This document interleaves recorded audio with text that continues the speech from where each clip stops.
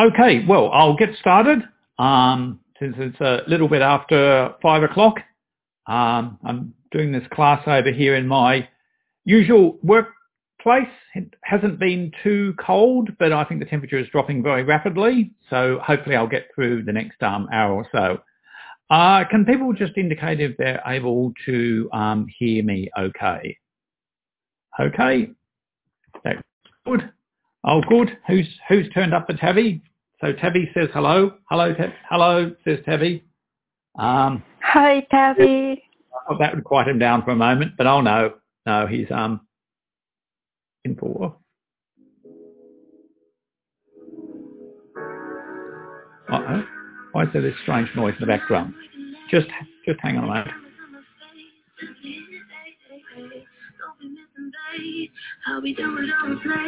Okay. Sorry, apologies for the background music. Yeah. Okay. Right. All good. Okay. So as you may have noticed, I put a note on the cloud saying the class next week is going to be on Thursday. So it's going to be at 5 o'clock on Thursday afternoon rather than Friday. Because I'm taking Friday off because it's the end of the semester. So to have a brief mini holiday of about 24 hours before I throw myself into marking and other stuff.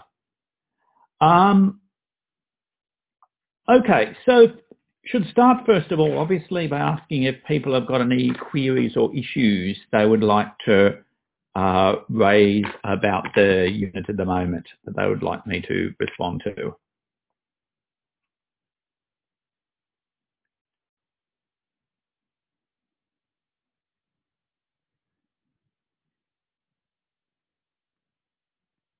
Okay, well, this sounds encouraging. Hard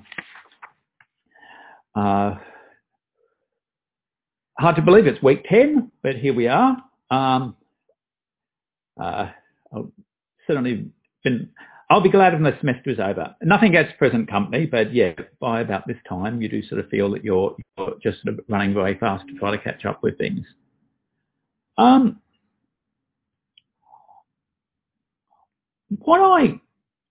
Let me think. Something I did in the classes, and I'll see if I can. I'll try and experiment in showing a little video from YouTube. So just bear with me whilst I try this. It may not work on this platform. I'll just minimize this a bit so I can find the URL.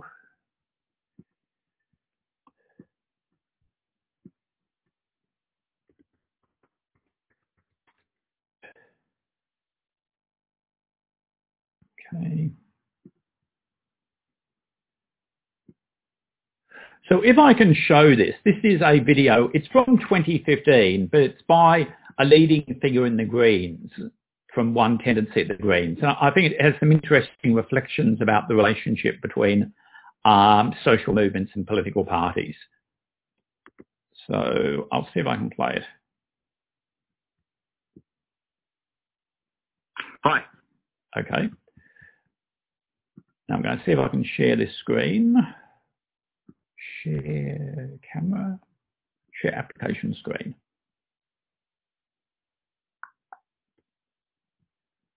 Chrome tab.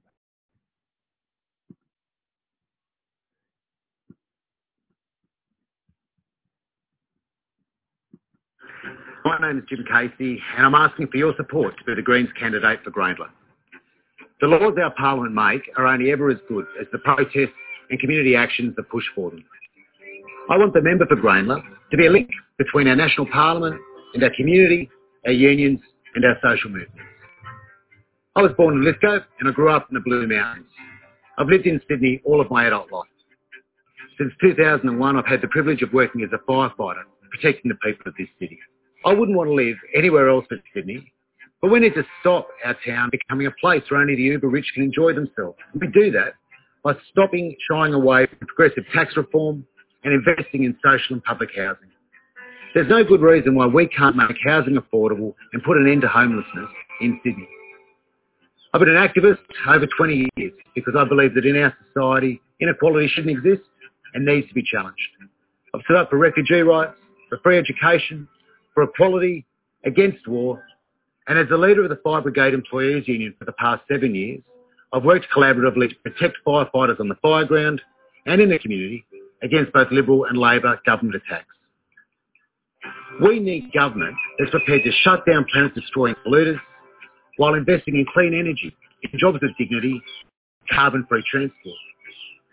I'm in the Greens because while we all want a better world, like you, I'm prepared to do something about it. I'm putting up my hand to represent the Greens because my experience of being a part of social movements and leading a progressive union give us the best chance of winning Grayndler. With a strong, energetic and unashamedly left campaign, we're in with a chance. I know from my time as an elected union leader that winning elections is hard, but that it's not an end in itself. For people like us in the Greens, our real power is in the community. It's in our own two hands. But Green MPs are a part of the process, providing a voice in Parliament for the community and speaking up for what's right. Think about it. A Green victory in Grayndler, following on from Jamie Parker's repeat breakthrough in Balmain, Jenny Leong's amazing win in Newtown, and Tamara Smith's fantastic and unexpected victory in Ballina. Along with Adam Bant retaining Melbourne, it'll be a watershed mark.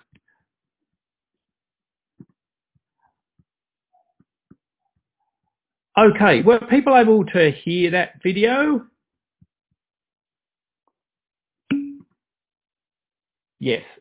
So, good. Well, been able to show a video on it. Sometimes it makes this application crash, particularly given a fairly slow internet connection we have out here.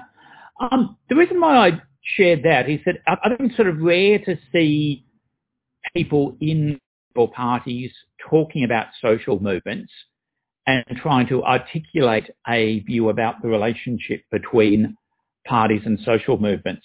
So did anybody pick up on what he saw as being the role of members of Parliament? What role did he see members of Parliament achieve in terms of achieving social change? Yeah, I don't know if he thinks it's how it is now. I think it was more his aspiration instead of what he views them currently today. But he clearly states that he wants them to be the link. So he wants them to be the link between the voices of the public and then, the government that makes the legislation. So it's the way that the mass public can get their voice into it. They're the ones that's meant to carry the message into the Parliament. Yes, yeah, I think that's true. And he used the phrase also, I think, towards the end, voice in Parliament. So it's a kind of expression, I think, of I view the Greens as a movement party, as a party which reflects social movements, rather than a party which is just defined by being a parliamentary party. And this perhaps is, in a sense, what the Labor Party once started out being.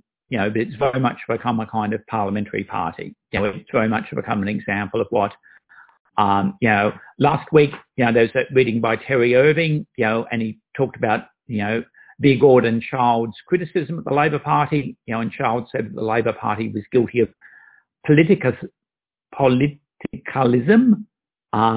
seeing the whole point of politics as being about, just electing people to Parliament. But I mean, I think it's an interesting clip because, obviously he is, Casey enunciating a fairly clear view about politics, what he sees as being the road to success in politics. Does anybody know if he's been successful? Has he actually managed to get elected to Parliament? No idea. I was going to ask you. No. He's twice run for the Greens in the electorate of Grayndler in Sydney, which is Anthony Albanese's seat. Those, of course, this is probably what you would call hipster central, I suppose, to use an unkind phrase, perhaps. And it's interesting that he's, been soundly defeated by the Labor Party both times. And that probably says something about Albanese's personal brand, I think. But I was also thinking that it says something that if you have a political party, inevitably, perhaps, people are going to think that the way to achieve social change, take back the power. No, I haven't seen that one, Jesse. That sounds to me like, well, if Anthony Albanese is keen on the Pixies, that sort of sounds like a Public Enemy reference to me, so I'll have to take a look at it. I've definitely I think I might have seen that video. I'm not sure. I'll have a look later because it sounds like one I saw yesterday. It definitely seems like the Greens are making a lot more effort to demonize billionaires and stuff of late. I don't remember seeing a lot of that in my, 5 or 10 years ago, whereas I've noticed they seem to be definitely having the word, billionaires control seems to be popping up a lot more lately. Yeah, I think they've sort of decided to jump on the economic populist bandwagon. It seems to have fallen over elsewhere. Because what I thought is that even the Greens, the rhetoric and appeal of the Greens, it's represented in images like this. I'll just see if I can show this upper image. Where are we?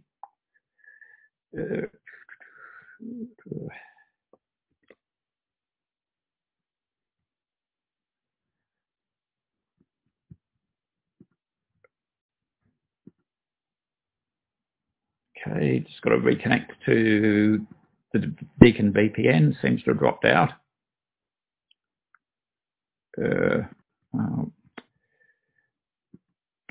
So I won't bother trying to bring it up because the VPN isn't working very well at the moment. But the rhetoric of the Greens, I think, very much focuses on, the slogans they've used include things like standing up for what matters and your vote is powerful. And they, in a sense, I think, are political party appeals that the Greens' mass support base, is very much based, I think, on people who are looking for a better version of the Labor Party, basically, and that they're voting for the Greens because, they see this as the way to bring about social change. Casey, I think, has enunciated a more radical position, saying perhaps that social change doesn't come through Parliament. It comes through action outside on the streets, and at the most, perhaps members of Parliament can do is provide a kind of voice for that. But I don't think that's a very popular position with voters, even with people who might vote for the Greens. And I think it's interesting that he's done so poorly espousing this view to voters in a seat that really should be a Green seat, Grayndler. I know Albanese is popular and so on, but once you go down the road of setting up a political party, I think, you build your support base as a political party. Saying that a political party can just be the reflection of a social movement is it a simple process? Does that argument make any sense to people? What I'm trying to get across there in terms of saying? It does make sense to me for sure. When you're playing it, I like the sound of him, but then I'm that kind of person, so I'm a very economic populist person, so of course it appeals to me personally, but I'm not everyone. I don't really know that much about the inner workings of the Greens. Do Green members have to select the representatives for each seat, or? My understanding is that yes. So he did win at least Green voters' selection, did he? Yes, okay. He did. Now, there's long-going endemic conflict in the New South Wales Greens between the ascendant, as I understand it, between the ascendant left-wing group, sometimes called the Eastern Bloc, and they're more sort of greeny, sort of regional environmentalist types.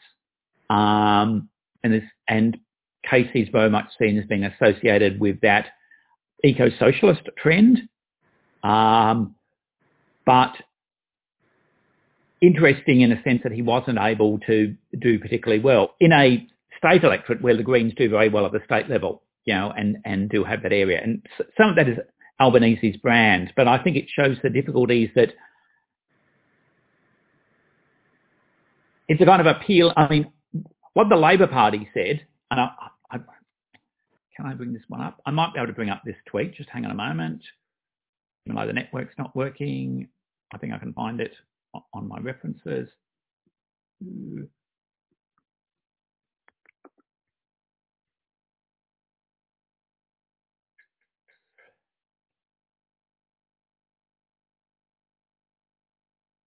Yeah. I think I can find this. Just hang on.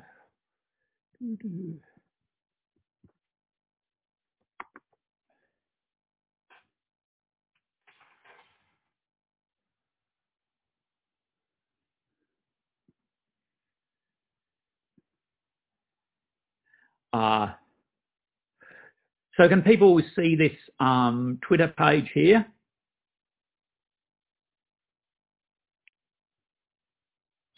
Yeah, I can see it.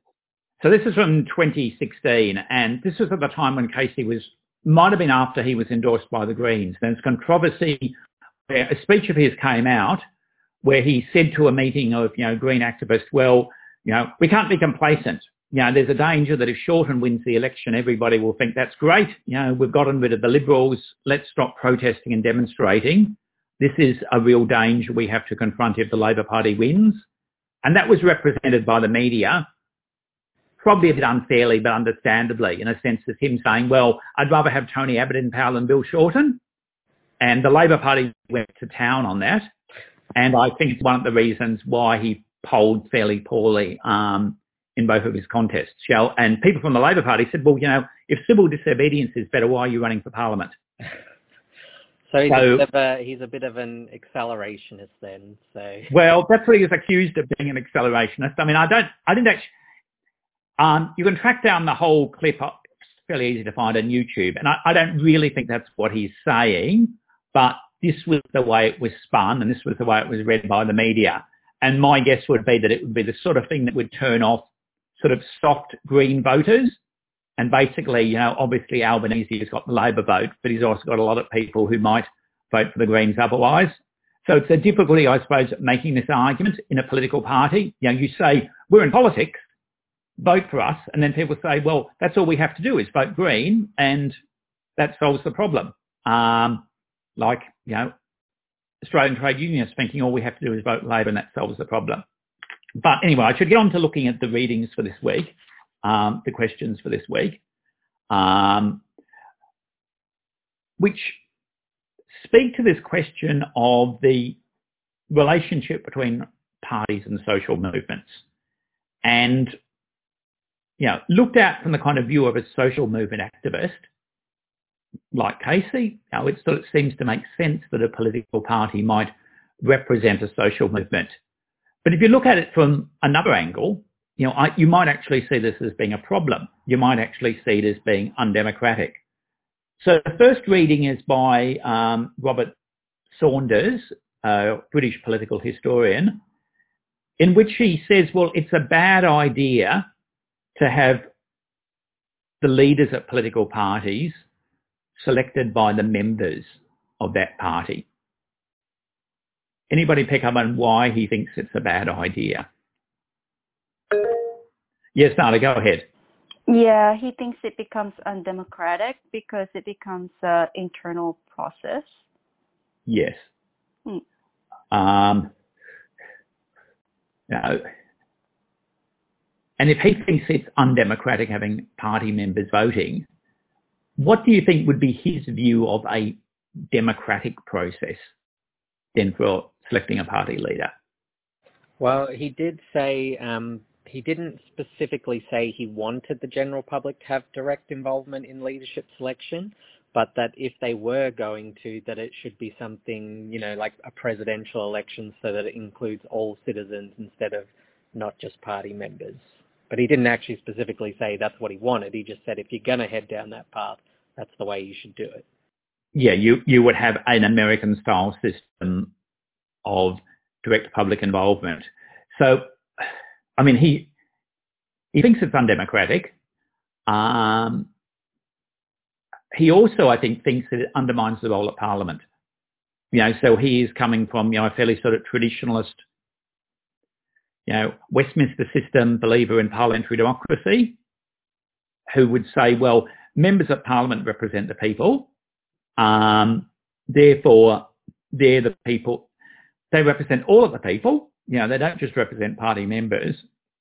Therefore, they should be choosing the leader. Can you sort of see where that argument is coming from? Party members in the Conservative Party choose the parliamentary candidates, or? I'm not sure. It's a much more centralised process in both Labor and the Conservatives. Yeah, I noticed he doesn't seem to have a problem with the undemocratic nature of who the selected candidates are. But that's exactly right. Oh, yeah.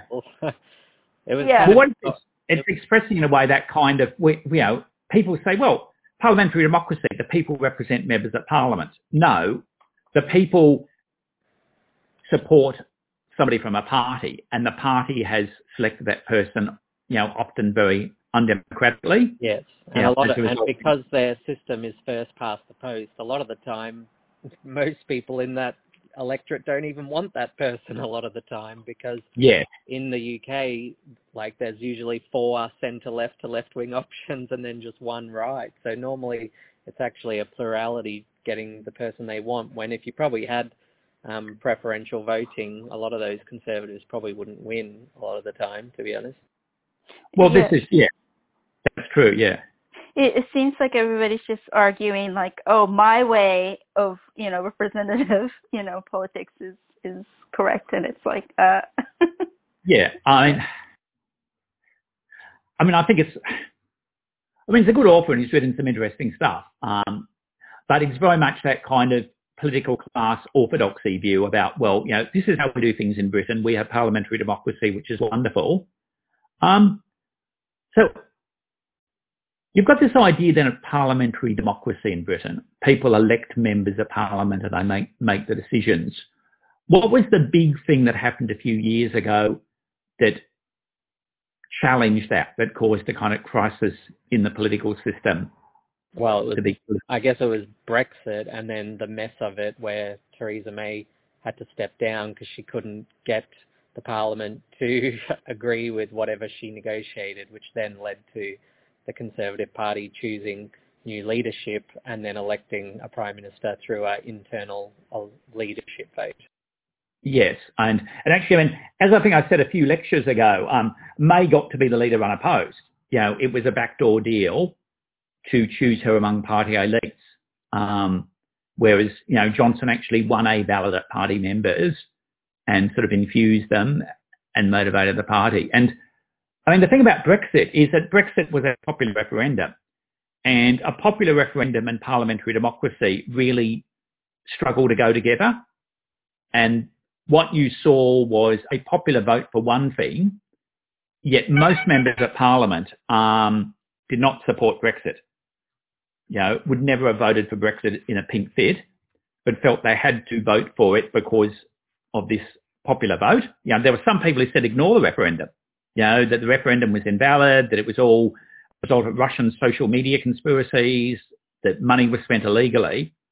But it set up a real crisis in the political system of having a referendum and a parliamentary democracy together. And the two things, the system survived, but it did sort of put it under a lot of pressure. But it's that kind of fairly traditionalist view, of what political parties are about. Political parties aren't to be the voices of social movements or their membership. They're to be, two things that voters choose. And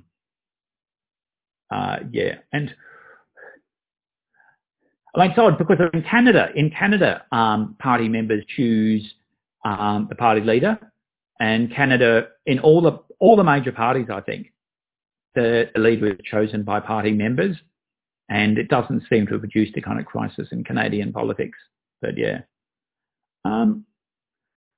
okay, so the next question, suddenly getting very dark here, and because Tabby's sitting on my lap, I can't actually quite reach out to turn on the light, so just let me look a bit more closely at the thing here. Okay. The second question is from the book by Skocpol and Williamson about the Tea Party in America. And according to them, what was the relationship like between the grassroots Tea Party activist groups and elite conservative organisations? They seem to suggest that the ultra free market organisations, usually funded by right-wing billionaires, essentially were using the genuine grassroots activism that rose up, naturally and authentically on its own due to, people being unhappy about their lives in government, and thought it was a good way for them to change their model from being mostly Washington, D.C. lobbyist-based to, getting I'll even quote, the loyalties, votes and checkbooks of Tea Partiers and their sympathisers, and giving the impression that their policy proposals were popular. So they were kind of using them. Yes, I think there's that element, of the often sort of problematic relationship between conservative base and conservative elites. When you think of Morrison at the moment, and Morrison's big spending budget deficit agenda, probably not popular with the conservative base, but voters seem okay with it. If Morrison loses the next election, what, the post-election Liberal Party script is going to be, well, we moved to the left on economic policy and that was a mistake. If he wins, it was a brilliant idea, I suspect. So it's definitely that process of these sort of elite groups trying to use these Tea Party activists. How do the Tea Party activists sort of feel about elite conservatives? Do they sort of agree with them or love them? They mention in there somewhere that they always had scepticism. In fact, in general, conservatives have scepticism towards authority, etc. So they said that they were sceptical to make sure that their local chapters weren't overtaken. Yes, I mean, really, the Tea Party, you can see it now as sort of the sort of training ground for Trumpism, because the Tea Party people, they had various views about policy, budget deficit's bad, Obama bad, etc. But the overwhelming thing that motivated a lot of them was real distrust for the Republican Party elite. They felt angry at the Republican Party. They felt let down by the Republican Party. They felt it had betrayed them. It had compromised with socialism. And that was sort of the big driver of their motives and way of thinking. Let's look here. Sorry, I'm just looking for something on my desk that I can't see.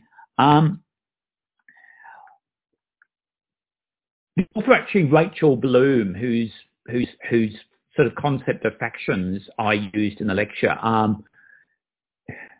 It's a really interesting book, which, she talks about going out to interview Tea Party activists and expecting, their number one priorities to be, cut back government, reduce taxes and so on. Their number one priority was getting rid of the people running the Republican Party. And that's what Trump fed on. And Trump, not particularly interested in policy or conservative ideology, but very much saying, I am against the leadership of the Republican Party. They have let you down. And it really worked for him. And the Tea Party built that. The Tea Party laid the ground for that, very much so, in terms of that kind of politics there. And yet they still have the same leader in the Senate to this day. Well, they do, yes. The Senate is different. I mean, the Senate is so oligarchical. I think, this current controversy about Liz Cheney, the sort of anti-Trump Republican in the lower house, she had an opportunity to move to the Senate and she passed it up. And apparently, some Republican senators are saying, well, Liz, you should have come and joined us in the Senate. This is where you would have found support. But in the House of Representatives, you're much more exposed to the grassroots, very Trumpy grassroots of the party. But the power of the oligarchic group in the Republicans is interesting, that they've been able to resist that so far. Bending with Trump a lot, but so far, but Trump would want to transform the Republicans into a kind of movement party for him, basically, for the Trump movement, whatever it stands for. That would be his goal and dream. I think. Don't know if he can manage it, but he's been reasonably successful. He's certainly come a long way there. And finally, the third question, what was the third one? It's pitch dark here. It's referring to the reading by Hutter, talking about the relationship between social movements and political parties. And,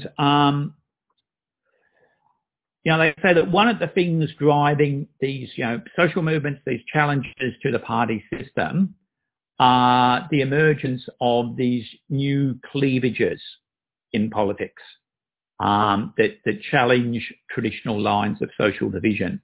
And if you think back, to the very first lecture, I was talking about how social movements, I think, need something happening in society, provides the basis for a social movement. But whether or not this sort of potentiality is actually transformed into a social movement depends on a lot of intermediate steps. So what are some of the sort of new issues they see causing social cleavages that are potentially giving rise to the emergence of social movements getting involved in politics and these new cleavages and issues?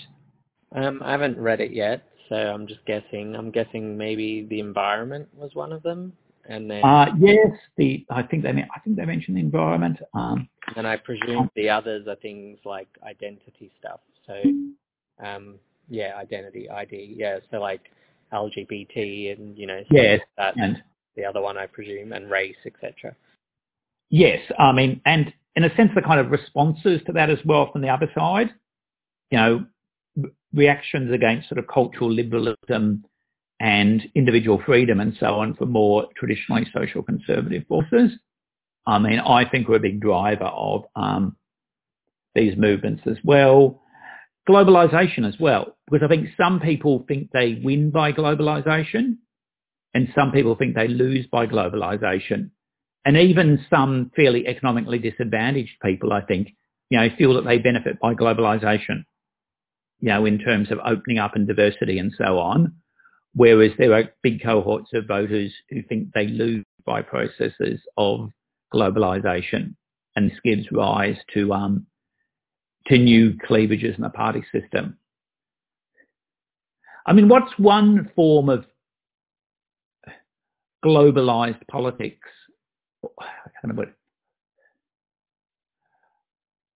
What's one current debate in global politics and public policy that scrambles issues in Australia? I think unfettered free trade is kind of a growing concern everywhere, but especially in America for sure. Like, a lot of people say the TPP was one of the things that helped Trump win in the first place, was their hatred of the Clinton in the 90s and the TPP. So I feel like trade is definitely a big one. Yeah, I think those issues around economic globalisation are playing a role there in destabilising the system. And in a way, climate policy is a bit like that, because in the case of climate policy, populist conservatives can say, well, your jobs disappeared to China, because of free trade. Now these globalised elites are trying to, shut down your local industries. So the two things sort of can go together in terms of this kind of, I was reading something about America today that sort of called it neo-mercantilism. It's very closely linked to the defence of producing industries against the threat of global regulation. And you can see some politicians in Australia trying to do that. It's a feature in the rhetoric of the National Party at the moment. We're defending the working class, that works in manufacturing and resource industries, against globalists and the Greens. So these sort of things are leading to the emergence of new cleavages in politics that open up opportunities for social movements. And because of that, again, thinking back, a few lectures earlier, they create these kind of positional issues in politics. People either think greenhouse is a problem or they don't. and hence people can polarize around these kind of issues the way, people don't polarize around, schools or hospitals or something like that. Might be one reason why the Labor Party mostly does better at the state level, because there the discourse is more around schools and hospitals, and things that people like, not about potentially divisive issues about climate policy and so on. Yeah, so there I think cleavages that are giving rise to these new forms of party divisions. Anybody got any other questions or observations about the discussion questions for this week at this stage?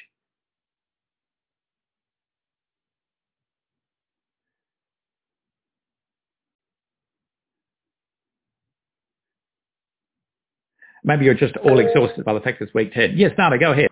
Yeah. What was the book again that you mentioned that you were reading? It's called Rachel Bloom, B-L-U-M, How the Tea Party Captured the GOP. And she sort of develops this typology of factionalism, which is actually what I use in the lecture. It's a really good way of thinking about how you might think about factions within political parties. It's quite a short book. It has a really interesting introduction, actually, because she talks about how she was brought up by fundamentalist Christians and homeschooled. And then she did her undergraduate degree at a college where there were 300 people. And American higher education is just so strange. I can't imagine a university that only has 300 people. You must get to know all of your fellow students much better. It must explain why Americans are so obsessed about colleges. Obviously, is that college is a much more total experience than a deacon where people turn up occasionally and then go off to work somewhere. Yeah.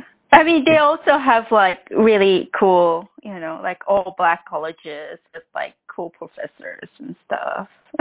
Yes, yeah. It's like much something more that doesn't happen here at all. No. It's a much more diverse system. It's one of the benefits, I suppose, of a much looser system of regulation and structure, whereas Australian higher education is hyper-regulated and controlled. Yeah. And cool meaning, cool meaning like former Panthers and stuff like that, where you'd be like, wow, my lecture's a former Panther. Can you imagine?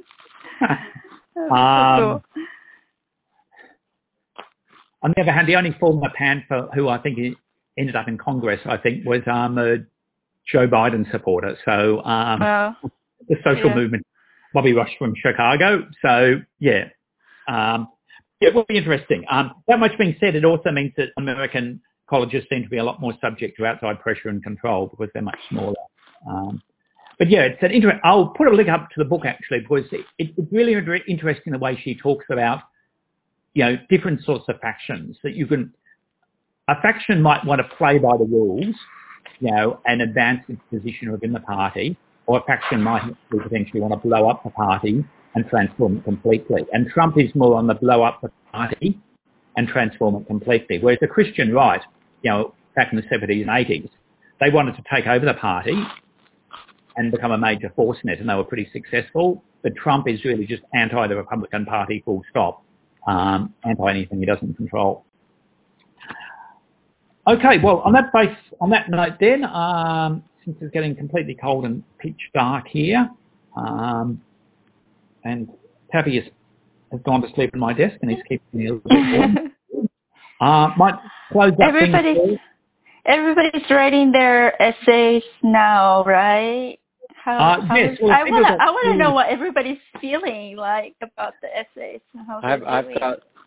I haven't even, this one I'm doing last because I've got 3 essays this week, so I'm a bit stressed. So I'm not even going to look at this one until I've done the other 2. But yeah, it's a horrible week.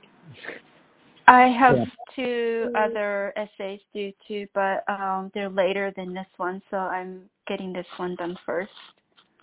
But I'm not. It's like I'm writing it, and then I'm like, I'm not even kind of making a really great argument. Well, I'm like, what am I trying to say here anyway? Yeah. introduction, conclusion, in this essay, I will argue this because at the end, I have argued this and so on. That's I'm marking except for politics, I can't say I. It's not a philosophy essay. I don't mind people using I, so long as it's not just a matter of this is my opinion, but this is based on an argument there. Yeah. I mean, I'm just marking 60 essays in the first year unit. Yeah. There's a fair bit of opinionating, but actually they're not bad overall. So one of my essay questions actually asks for your opinion, so I will be saying I in that one at least. So.